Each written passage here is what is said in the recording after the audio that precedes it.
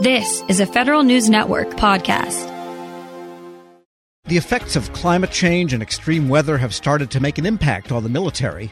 One example is how frequent hurricanes are battering installations down south. Defense Department Sustainability Chief Joe Bryan says the Pentagon has new efforts underway to shield weapon systems, bases, and other assets from severe weather. Federal News Network's Scott Maucione recently spoke with Bryan about them. Fundamental driving principle of our climate work is to improve the department's performance with respect to the climate and our resilience to the impacts of climate, but at the same time, always having an eye towards capability. What we do needs to serve our core mission, which is to be able to fight and win wars on behalf of the United States. And so anything we do has to align with that. And the good part, again, is that many of the things that we're doing that help climate risk are actually just excellent mission. I mean, there's a few exciting things that we've done in the past 6 months. We recently put out a request for information to industry to see whether industry would be able to serve significant power needs of the department with carbon-free electricity. Could they do it? Could they do it at a price that's competitive? So that's exciting because as folks know, the Department of Defense operates at a massive scale, and sometimes the things that we can help transform markets. And so the President put out there an executive order on sustainability to transform the federal government, both our electricity purchases, our vehicle fleets, our buildings and operations, to reduce our contribution to greenhouse gas emissions. So the department's really taken that on, and it has been the lead in going to the market and asking whether the market could service at a price that's competitive. And we're kind of thinking through that right now, but we'll have a strategy for meeting the President's objectives to get us to a better place over the next several years. Similarly, on electrification, we're thinking a lot about our non-tactical fleet, the cars and vans and trucks that run around our bases. We have, outside the Postal Service, the Department of Defense has the largest fleet of vehicles in the government, and we're thinking a lot about how do we transition that fleet to electric, and that's going to have benefits for the United States as electric vehicles increasingly become the dominant technology. It's also going to help us learn about this technology so that we can better understand how to transition it to the battlefield. I mean, there's some really interesting capabilities that could come with electrification of vehicles. Things like silent watch, being quiet. Things like a lower heat signature, not being able to be found. So there are some interesting capability benefits that come with these technologies, and we're really being aggressive in this space because, again, it aligns well with our mission, and it also happens to be good for the climate. DoD has, in the past year or so, put out a lot of different strategies and plans about climate change, sustainability, and how it's thinking about that. So I was wondering if you could just sort of sum up things and explain a bit of how DoD is approaching climate change and how it's thinking about it differently than it has in the past. It might be helpful to just start by asking ourselves the question, why does the Department of Defense actually care about climate change? Why does it matter to our mission? And I think the answer to that's pretty straightforward. Climate change is increasing demand and scope of military operations, while at the same time impacting readiness and imposing some really unsustainable costs on the department. So on one hand, it's requiring us to do a lot more, and potentially to do a lot more. And on the other hand, it's impacting our ability to actually perform those missions. So increasing temperatures, changing precipitation patterns, more frequent, unpredictable extreme weather, they're all exacerbating risk to the department and creating new challenges to both our interests and, frankly, and those of our allies around the world. And what we know is the risk is growing quite a bit. So for us to kind of train, fight, and win to do the mission that we need to do on behalf of the American people, we have to make sure we're considering those impacts and that we're preparing ourselves for kind of a range of threats that are going to come our way. The truth actually is that climate change is setting the context for the range of national security challenges we face, and conditions will increasingly confront in the coming decades. And just wanted to dig in a little bit on that last subject there. Could you talk about the threat landscape and how climate change changes that? We're seeing different threats and different opportunities and challenges grow everywhere from the Arctic to deserts and all sorts of things. So, what does climate change do in those situations, and how is DoD trying to adapt? If we look around the world, we see climate-related challenges in every AOR that we operate. So the Arctic, we know, is warming at a rate twice as fast as the rest of the planet. Accelerating ice melt, driving competition with China over sea routes, mineral wealth. But we know that, in fact, Secretary Austin visited Alaska this past July 21, and he talked about how climate change is making the Arctic a theater for resource competition and even potentially instability. So we need to think about that. If you go over to CENTCOM, you see hotter temperatures, drought-induced migration contributing to instability there. So the Iraqi Minister of Defense said something striking. He said that climate change was what he called an existential threat to Iraq's national security, and he described conditions of drought, which he said that like ISIS understands pretty well too, and said that ISIS targets water resources, things like the Mosul Dam, in a bid to undermine the government. Obviously, in Africa, we see challenges related to food insecurity, disease, displacement. There's something on the order of 80% of the Sahel's farmland is degraded, and 50 million people are in that region and rely on livestock rearing for survival. And if you think about drought and what the drought conditions could do to millions and tens of millions of people, displacing them from their traditional lands, what that can mean for governments that sometimes struggle anyway. So we know that's going to be a challenge. Same is true in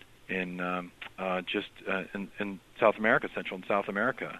We know drought in places like Honduras, El Salvador, Guatemala is one contributing factor to migration patterns north, and we see that at our southern border. And then, of course, as we look to the Pacific, we know that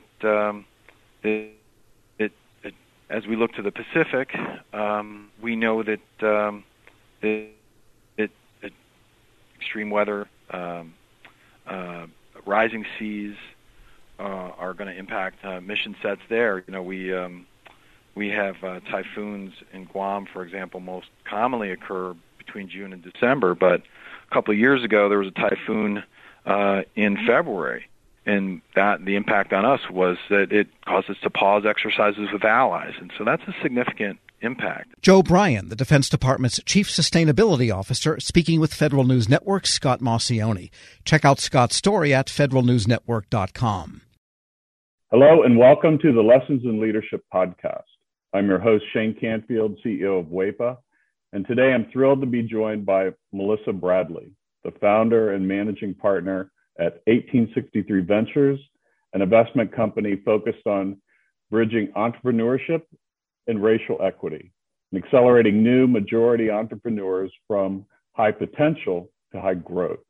Additionally, Melissa is co-founder of Venture-Backed Eureka, a community where small businesses gain unprecedented access to the expertise needed to grow their businesses, and has more than 20 years of entrepreneurship, investment, and leadership experience. Melissa, welcome, and thank you for being here. My pleasure. Thank you for having me. Who is the first person that you remember looking up to as a leader, and what was it about them that inspired you? So there are actually two people. The first person personally was my mom. She was a single parent. And what I realized is that she was the leader of our household, but she was also the leader of our community. She was a staunch advocate for children's rights in public schools, making sure that we got a quality education. She was a staunch advocate around rights for renters. We were not in a financial position that we actually ever owned a home, but she made sure that people who lived in various types of housing we were in regular housing, the people who were in regular housing, public housing, she made sure that their rights were advocated for, and really just always kind of looked out for, I'll use air quotes, the little guy, although we were the little guy. And then I would say she was a huge advocate of older folks. As part of her job, she worked during the week in a full-time job and then cleaned houses on the weekend, but also took care of elderly folks and a staunch advocate for elderly rights. So that was probably the first leader. And then I would say the second leader that really came about professionally was a woman named Crystal Gaskins, who actually ran a headhunting temporary firm that I ended up spending about a year at. I quickly realized that was not my calling. But in a world where you are constantly managing the powers that be that want to hire all these people and move people around, and the folks who are sometimes in vulnerable positions and obviously seeking a job, she would always manage to treat everyone with the ultimate respect. And part of the business was actually managing hotels and getting service workers to show up. And that's a tough job, right? To try to motivate people who barely are getting paid enough under not great conditions.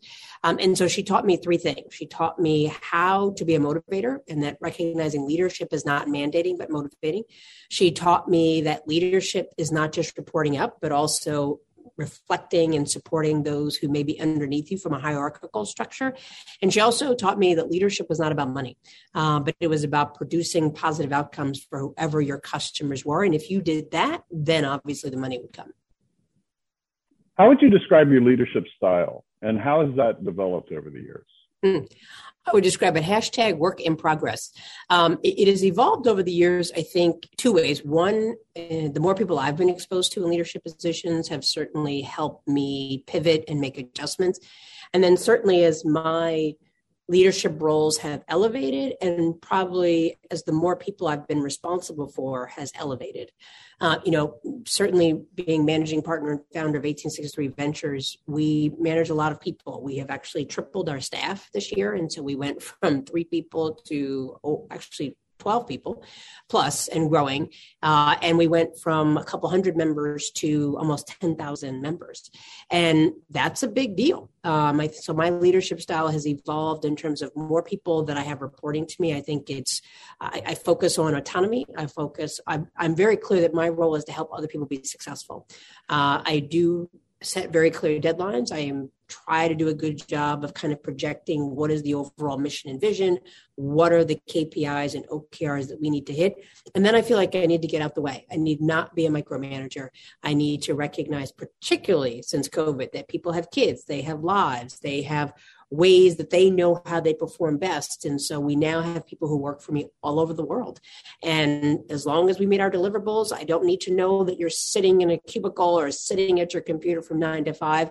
And that's because I've been at those 9 to 5 jobs where I literally had nothing to do, but I knew I was told I had to be in the office. And it just seemed like a complete waste of time. And so I'm really laser focused on outcomes and productivity and advancing the vision and mission, and not on what does it look like? Because I think successful work looks different for everyone. And then I would say more externally, as we now have grown to lots of members and we have a social media presence and I talk to people, I'm mindful that probably the most important from an external perspective about my leadership is that I am mindful that I am modeling not just for myself, but particularly for other leaders, and particularly Black women and certainly gay Black women. There are not a lot of us. You mentioned that I'm a co-founder of Eureka, so I'm fortunate enough to be in the first 30 or so Black women that have been supported through venture capital, which is a sad statistic, but for a different topic. And so I'm mindful that people are always watching me.